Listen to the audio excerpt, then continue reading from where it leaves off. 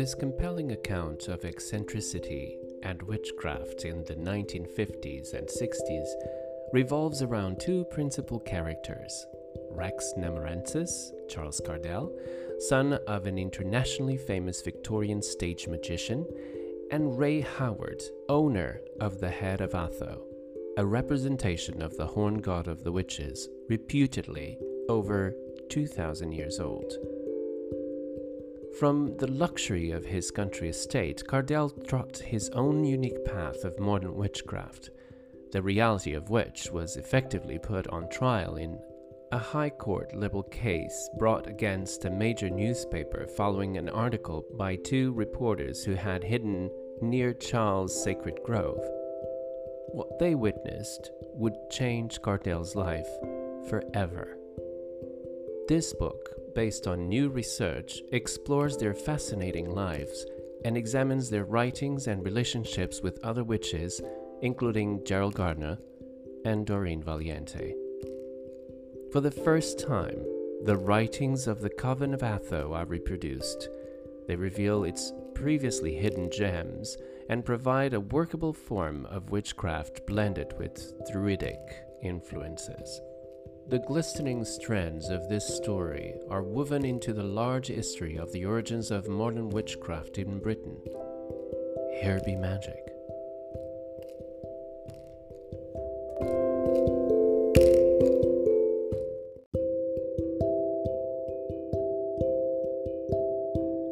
This is not going to be a straightforward journey, and ultimately, it is up to you, the reader, to make of it what you will.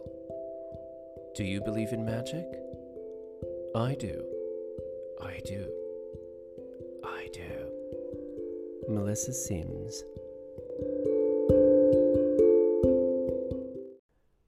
Witch is a slang term, a debased form of witchen, meaning wise, to have knowledge, from an early Celtic word meaning truth.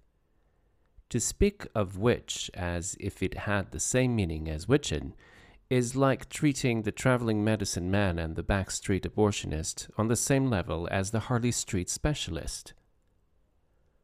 Unknown to the majority of people, all over the British Isles there are witchens dwelling among us.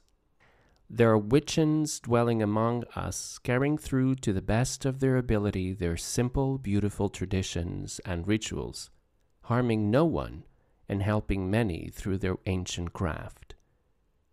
Owing to the indiscriminate persecution of both the good and the bad in the early history of our country, the witchens are scattered and still shy about coming into the open, and consequently, much of their lovely rituals have been lost. Charles Cardell. Tell me about Melissa. I think when I was younger, I was always very spiritual, and I was brought up, and I used to go to Sunday school in a Baptist church, and I would say my prayers and everything every night. But I also loved nature, and as I got older and teenager years, I naturally gravitated towards sort of paganism and things like that. But I'm also really interested in science as well, and I've been an astronomer for many years. So I think I'm perhaps a bit strange in that I walk the sort of science and spirituality path alongside each other. I live in Leicestershire. I've got two daughters. So I've investigated and been involved in witchcraft and so a few different magical orders now for over 30 years. And I've always liked people's stories, interesting stories, especially stories of the underdogs, the people that buck against, the mainstream. I've always liked that. I considered myself a bit of a rebel when I was a teenager. And that's kind of, mostly, that's kind of it in a nutshell. But through paganism, I found my way into witchcraft and found an early high priest of the Wicca, Charles Clark. That's a whole different story, which people can read on my website if they're interested in it. You do have a website. You have a website that is, again, we talked about your work, and I included the website in it because it's extraordinary, the amount of information you have in there. Can you tell us a little bit about the website and what is the... Okay, so my website, I think I set it up in about 2007, I think. So that's the Wicker with one C.co.uk. The whole thing about the one C Wicker is a bit of a hobby horse of mine because my high priest was most insistent it was one C. And in fact, when you go back to the early documents, the late 50s, it was always one C. But at some point, it's transformed, and now a lot of modern witches refer to it as Wicca with two C's. So yeah, so on my website, I've just put together like newspaper clippings. Melissa Harrington was given a Doreen Valiente's scrapbooks, which are all the news cuttings across, I think, 40 or 50 years they span. And I got permission from her to put some of them on. And I was getting very interested in history. It was in connection with Charles Clarke, because when I appeared on the scene, nobody had heard of him. And some people were a bit like, who are you? We don't know who Charles Clarke was. So I set about, proving and going to people and finding the information. And then I was finding letters and, it was beyond a doubt. I mean, I knew he was genuine because when I met Charles, he was pulling letters out of his drawer from people like Gardner and Valiente. So my very first article was actually about Charles Clarke, but that was prompted by the sad loss of my high priest who I'd been working with, who tragically died in a motorbike accident. He was knocked off his motorbike by a drunk driver. And him and I had always said, we should really write something about Charles Clarke and bring him into the history of modern witchcraft. And then when he died, I thought, right, that's it, I've got to do this. And then I kind of just became quite obsessed really about the history of witchcraft generally. And I think it's quite important because, especially when you compare things like to other world religions like the Bible and how things got changed and messed around with and codified and taken out and put in. And I think it's really important to try and keep true. So I like truth, the quest for truth. But then the truth is so often subjective anyway. But yeah, so that's kind of it. So on my website, it's kind of a historical website. I don't give rituals or anything like that. It's just for people who are interested in what has led to what's now, I think, recognised as a religion in some countries. I think in America, although I don't think it's recognised officially as a religion in this country yet. But yeah, and also, I mean, the census statistics as well, the numbers of pagans going up has gone up year on year. I'm waiting for this. UK census was done last year and the results aren't out yet for religion, but I'm waiting for them to come out to see what's happening with the figures. But yeah, I mean, we're the paganism and all of its subsections, Druidry, witchcraft, Odinism, all of that is becoming quite well known by everybody now. I mean, when I was young, it was really furtive. I remember putting an advert in a newspaper when I wanted to find some of the pagans, and it was like things like Friends of Gerald Gardner. I'm looking for Friends of Gerald Gardner, because you didn't go around saying things like witchcraft, and that was even more so true back in the obviously the 50s and 60s, but that was still there in the 90s and the late 80s and early 90s. There was still a bit of a reticence. So yes, but anyway, so this is my thing. I'll waffle on, you see. So Here Be Magic. Here Be Magic, indeed. Here Be Magic. When was this released? This was very recent. It was at Beltane this year. Beltane this year, yeah. And it is published by Thoth Publications, yeah. Is it? Thoth, yeah. And very, very beautiful cover. Absolutely beautiful. Yeah, it was really pleased for that. Ooh, the people and practices of the Coven of Atho. Very interesting. What is this your biggest book? This is really my only book. I mean, I've done a couple of little things before. I've got another little booklet about wild camping with children, because going off in my camper van is one of the things that I love to do, and go to nature reserves. But no, this is really my first book. Previously, I had written a couple of chapters for another book about 10 or so years ago, but it ended up, they were removed. Long story. So this is really my main book. Really, is Here Be Magic. Your biggest book. Yes, my biggest book, and it was absolutely wonderful. Absolutely lovely to write it. So, what was the impetus that presided this the writing of this book? So the impetus was back in around 2007, when I had access to all these news articles that were in Doreen Valiente's scrapbooks. I mean, I've got an eye for the unusual stories, and I saw these few news clippings around this ritual in the woods in Charwood. And I wrote a small article called The Coven of Atho, and I sent it off to the Cauldron. Mike Howard loved it. And, and he was saying, this is really brilliant and all that. And Mike Howard was very much in traditional witchcraft. Now, I'm not a traditional witch, right? I am of the Wicca. But over the years, because it's readable on my website, my original article, although bits of it are wrong now. But anyway, over the years, when I'd get an inquiry from my website, it was often asking about the Coven of Atho. So I knew that there was an interest there. And occasionally I would see pictures of people's ritual circles, and they'd have a picture of the head of Atho there. And I was thinking, that really has captured people's imagination. Anyway, cut to 2010, I had my second child. And so I just went underground again and just went very quiet for about 10 years. And then beginning of last year, this country had just gone into another lockdown. And a friend of mine, Clive Harker, he sent me this little pin badge with a trident on it, which is one of the signs of the Coven of Atho. And he said, Melissa, why don't you write a bit more about the Coven of Atho? Well, many years ago, I'd actually promised Mike Howard I was going to write some more, but I had a child instead. So I thought, and I always felt, because I try hard to be a woman of my word. And I always felt a bit, disappointed with myself that I hadn't come through for Mike Howard. And of course, he died a few years ago now. So armed with this little pin badge, I thought, oh yeah, go on then. I'm not going anywhere. Nobody's going anywhere for the next 6 weeks. I'll sit down, I'll have a think, and I'll do something else. And it was originally going to be an article, but the muse was mighty. It turned into a total book. I became its total victim. And I was just totally obsessed. And it was a very generous and very magical and very rewarding muse. And it just all started coming in. I mean, it was magical. The process itself of writing the book was magical.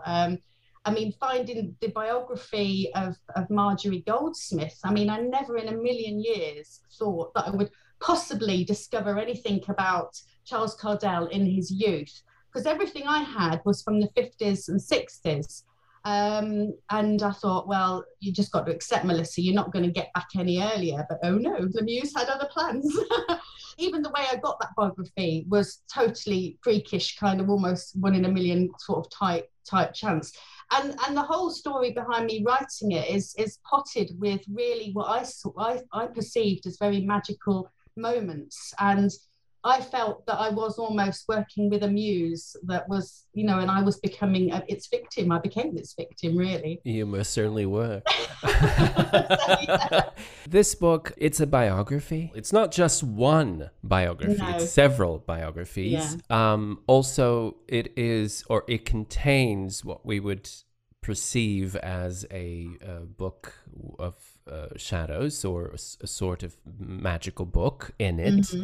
When you read this, you can see the love that you put it into it, because you really took care of the material.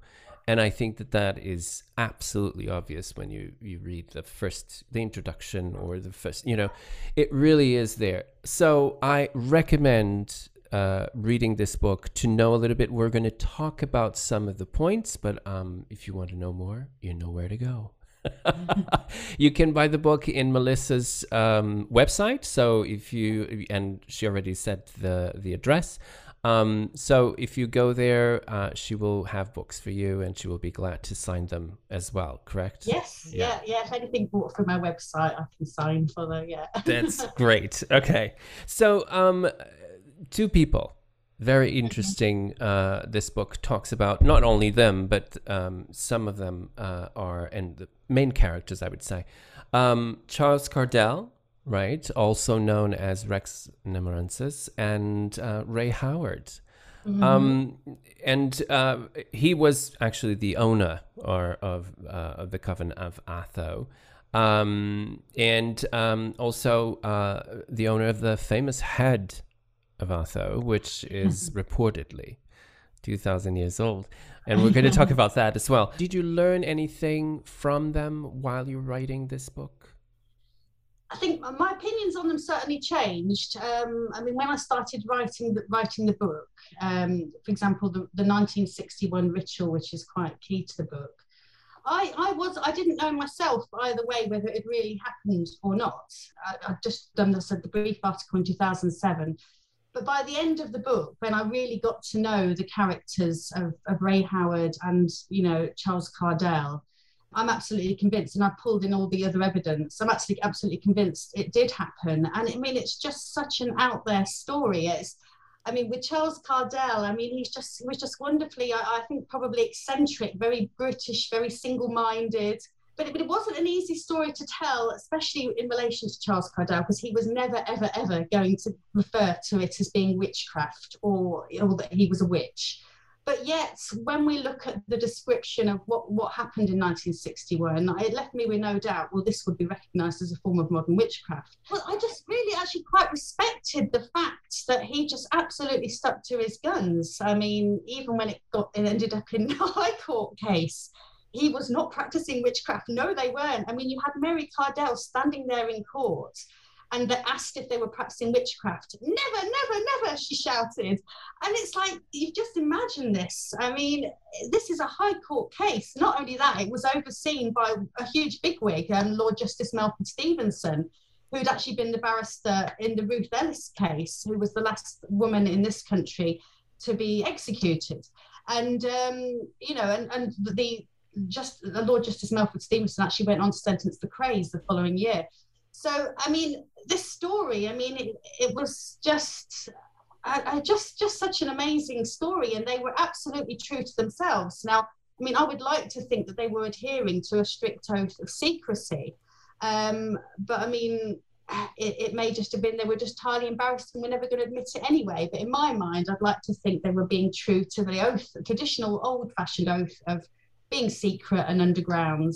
So that's Charles Cardell. Ray Howard's a bit of a different story, because I spoke to some of Ray Howard's relatives during the course of my research, and I actually, in the case of Charles Cardell, I actually tracked down relatives and they didn't know about each other. It's all in the book that's to do with Cardell's children, and I reunited them, and it just all fell into, and information came to me. Clive Harper had some letters and stuff that he'd acquired, and he sent me those. This was right at the beginning. He was teasing me. He said to me, "Why don't you write another Cymratho? Take a look at this, Melissa."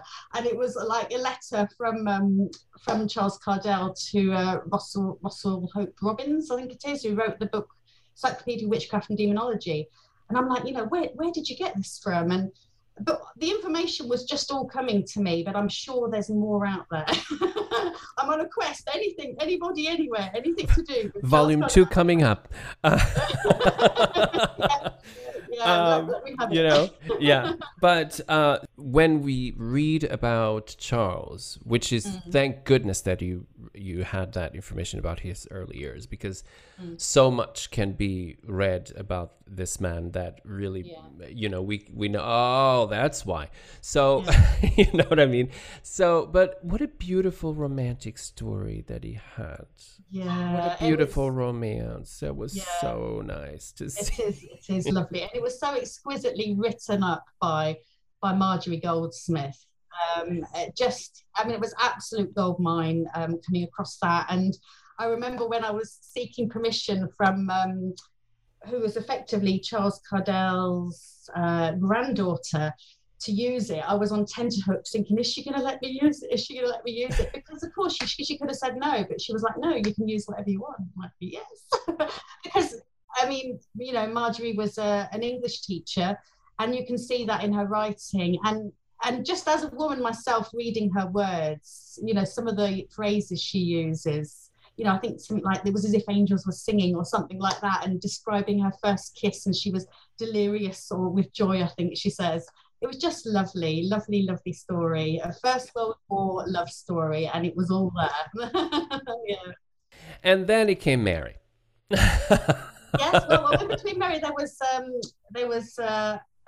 And, Anna, yes, that's right. Anna Mary. Yes. Anna Mary.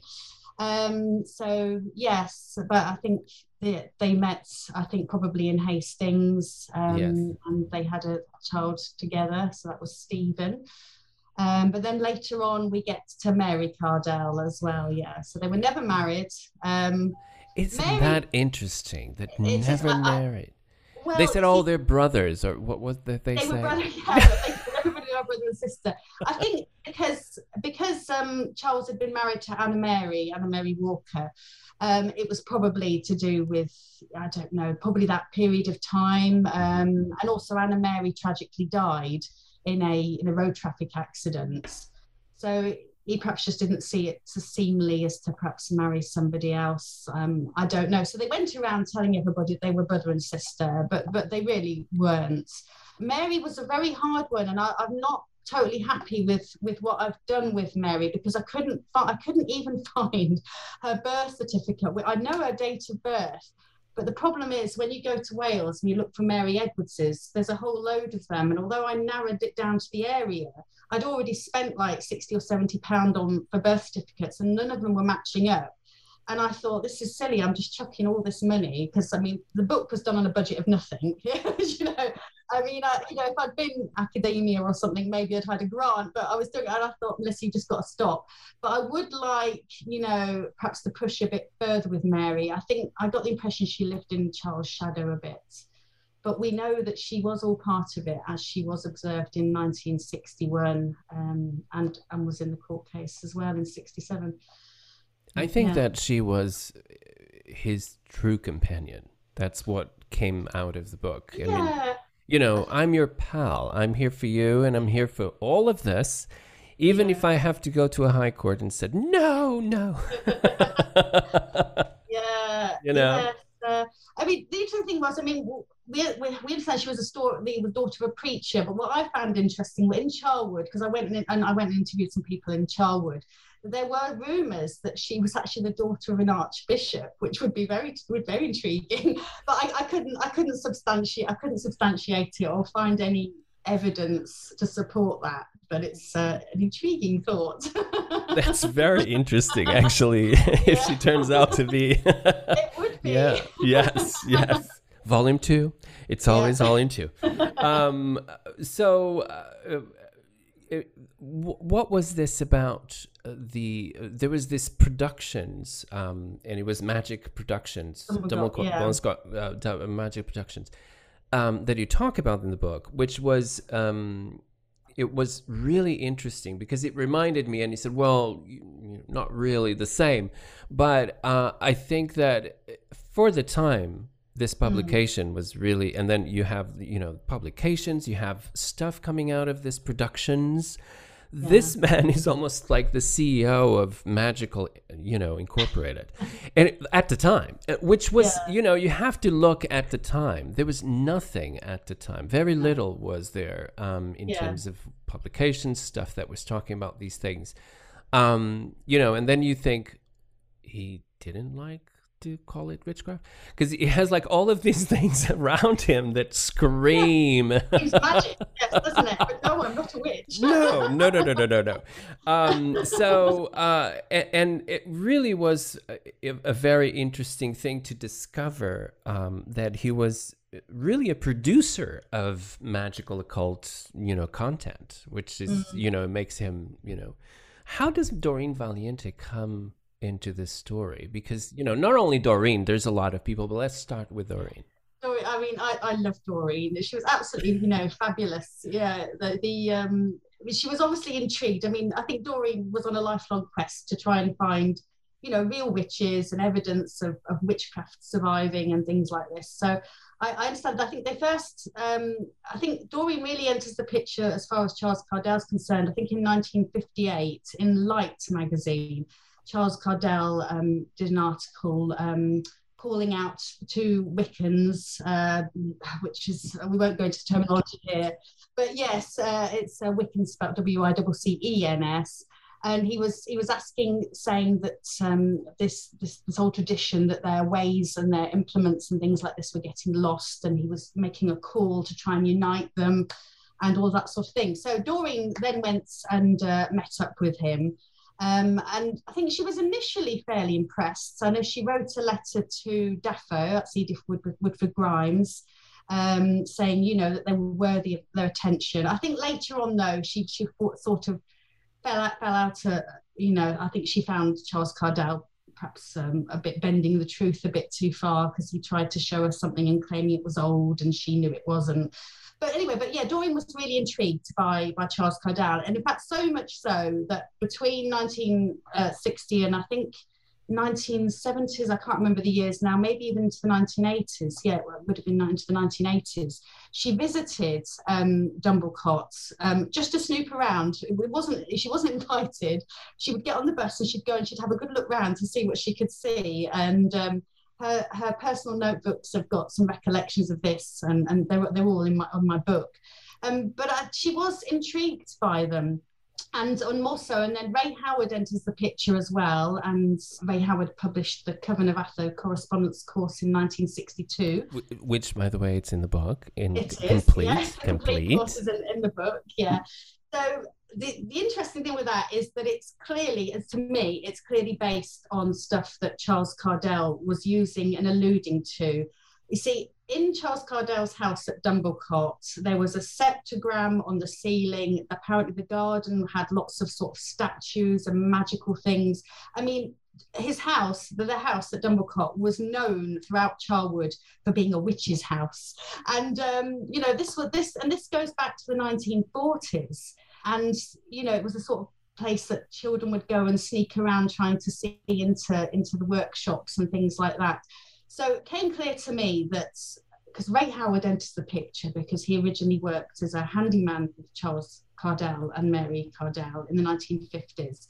And he probably got involved with their witchcraft, which Charles Cardell would call the old tradition.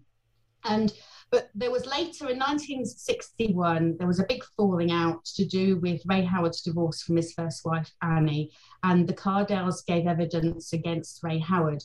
So then what seems to have happened is Ray Howard left the area, went back to Norfolk, and then produced this Coven of Atho correspondence course, and also appeared around that time, was the head of Atho. So it's quite complicated, this, because I don't think the head of Atho was anything to do with Charles Cardell and Mary Cardell. I think the correspondence course was Ray Howard taking bits that he probably learned from Mary and Charles and adding the head of Atho to it, and the whole thing about Alicia Frank, which I'll leave it to the reader to decide whether they think that's genuine or not.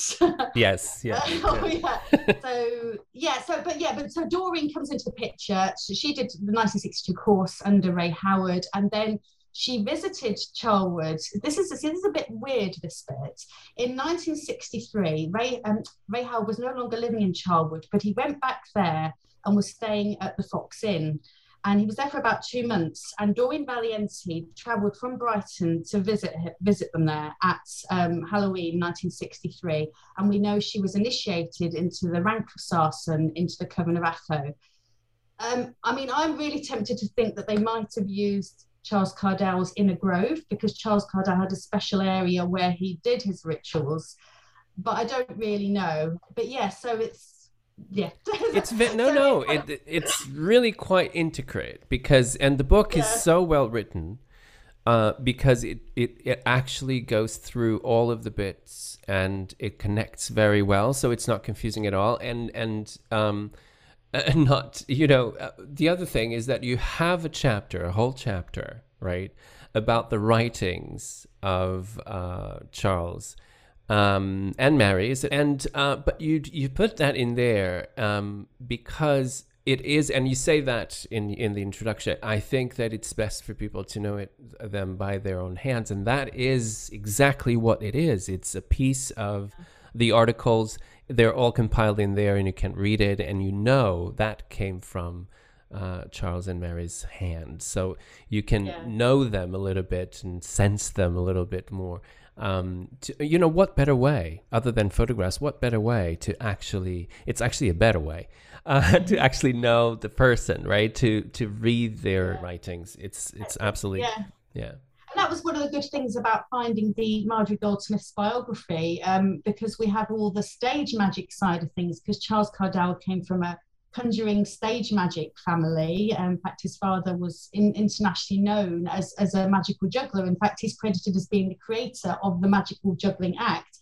And when you read his articles and you know a bit more about him from that biography, which is given in chapter 1, you know, you can understand it better. You know where he's coming from, sort of thing. So in one of the articles, he's debunking tricks used by what he called fake mediums, and things like that. He was in a really good position to debunk those because he'd been brought up in that family and knew how it all worked.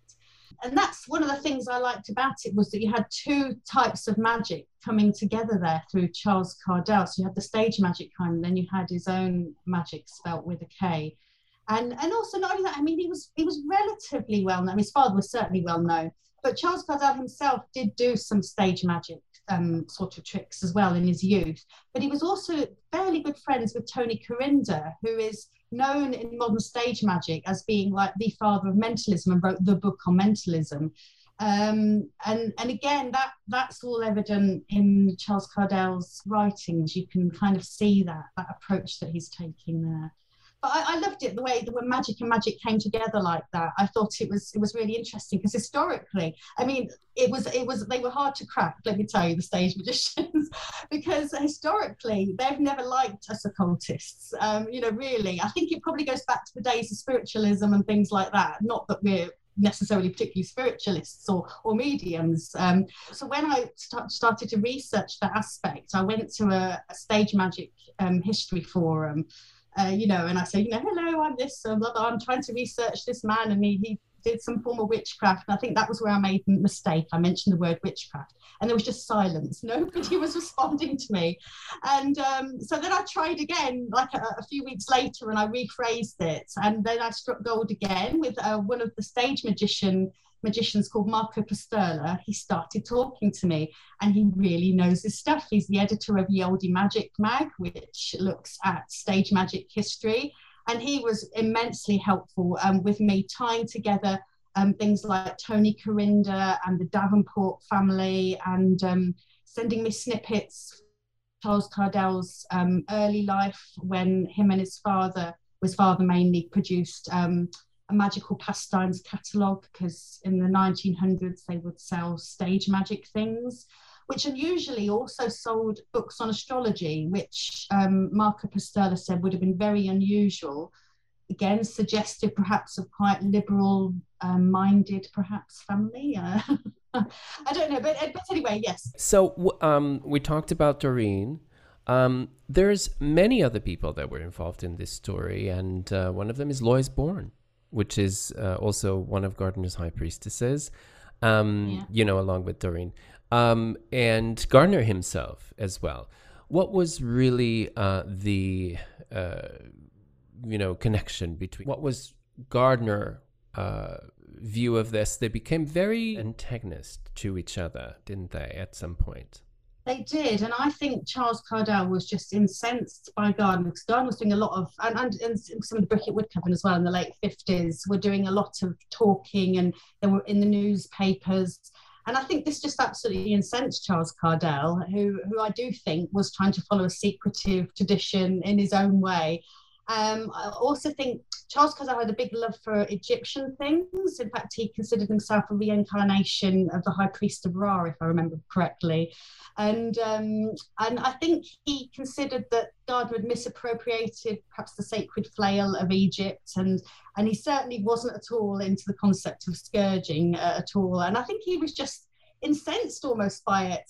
And add to that the fact that Charles Cardell really did not like the word witch. He saw it as an invention of the church, and it was used to persecute people, and that there was no such thing as witchcraft. But yet, when you read his book, and particularly in Witch, if you read between the lines, I'm sure he is alluding to his own old tradition, because he says something like, what if, just suppose such a thing really existed? And I honestly think he's saying it does exist, but it's not this witchcraft. It's the old tradition, and he just wasn't going to come out and sort of say that like that. But yeah, I mean, going back to, Gardner and Charles Cardell, they did meet, and the suggestion is they were originally fairly friendly. There is a suggestion that I've only got one piece of evidence for it, which is a letter from Robert Cochrane to William Gray, where he says that Gerald Gardner actually initiated Charles Cardell. Now, I could well believe that, because Gardner was about getting everybody in as quickly as possible and trying to promote his, the Wicca and his path. But I think they very quickly fell out. I mean, also I spoke to Dionis as well as part of my research, and she said that it was actually Gerald Gardner who sent her and Jack Bracelin, I think Fred Lamond as well, to go and check out Charles Cardell's suitability for possibly Bricket Wood. Well, they didn't like him, and there's a bit of story around that, which is, again, is all in my book. So I don't know. It's possible Gerald Gardner did initiate Charles Cardell, but they very quickly fell out. And in fact, it then really does become antagonistic, because if you get fast forward to 1963, you've got the Charles Cardell's Dumblecot Magic Productions, for the first time ever since 1899, republished Aradia, Gospel of the Witches by Charles Godfrey Leland.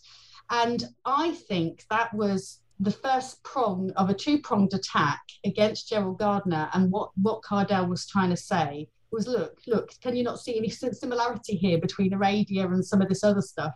And that was then followed in 1964 by Witch, which was the publication of what are the genuine rituals, not all of them, but most of them from the 1950s. And those had been obtained probably from Olwyn Green, although it is possible Gardner had given them to Cardell as well. I think Charles Cardell was just saying, look, this is just a load of nonsense. You know, I think he was that incensed by it, particularly the scourging. He really did not like the scourging. You know, I think he was just saying, this is what's happening. And Charles Cardell, from his perspective, he could see high priestesses and whatever falling out and being replaced and moaning and all that sort of thing.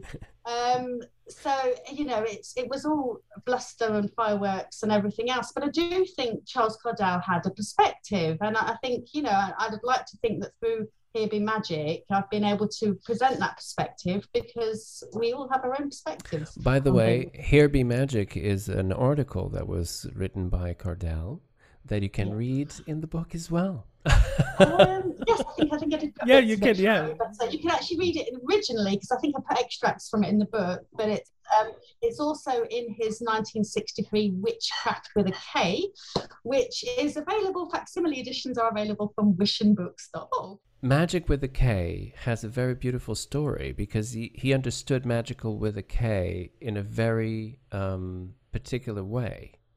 It was about love, wasn't it? Yes, he does seem to. I think one of the phrases he used was magic is about reacting immediately and correctly to a situation without thought, speaking from the heart, not the head. Magic with a C is what intellectual people think magic with a K is. I mean, he also said that magic with a K was a romantic synonym for psychology. And I think that's where we're getting some insight into what his understanding of magic was, because he was also a psychologist. He didn't have any qualifications, but he practiced as a psychologist from consulting rooms on Queensgate in London. In my book, I concluded that magic with a K had nothing to do with Crowley, purely because Charles Cardell did a book review, I think, on one of John Simmons's books on Crowley. And it's very clear from the review that Charles Cardell did not like Crowley or think much of him. I can't remember now how he ended it, but I remember it's really funny review, and it ends with some really quite amusing phrase. So magic with a K, although it's often thought of as being related to Crowley, strangely Cardell owned it for himself, and also Margaret Bruce later on went on to own magic with a K.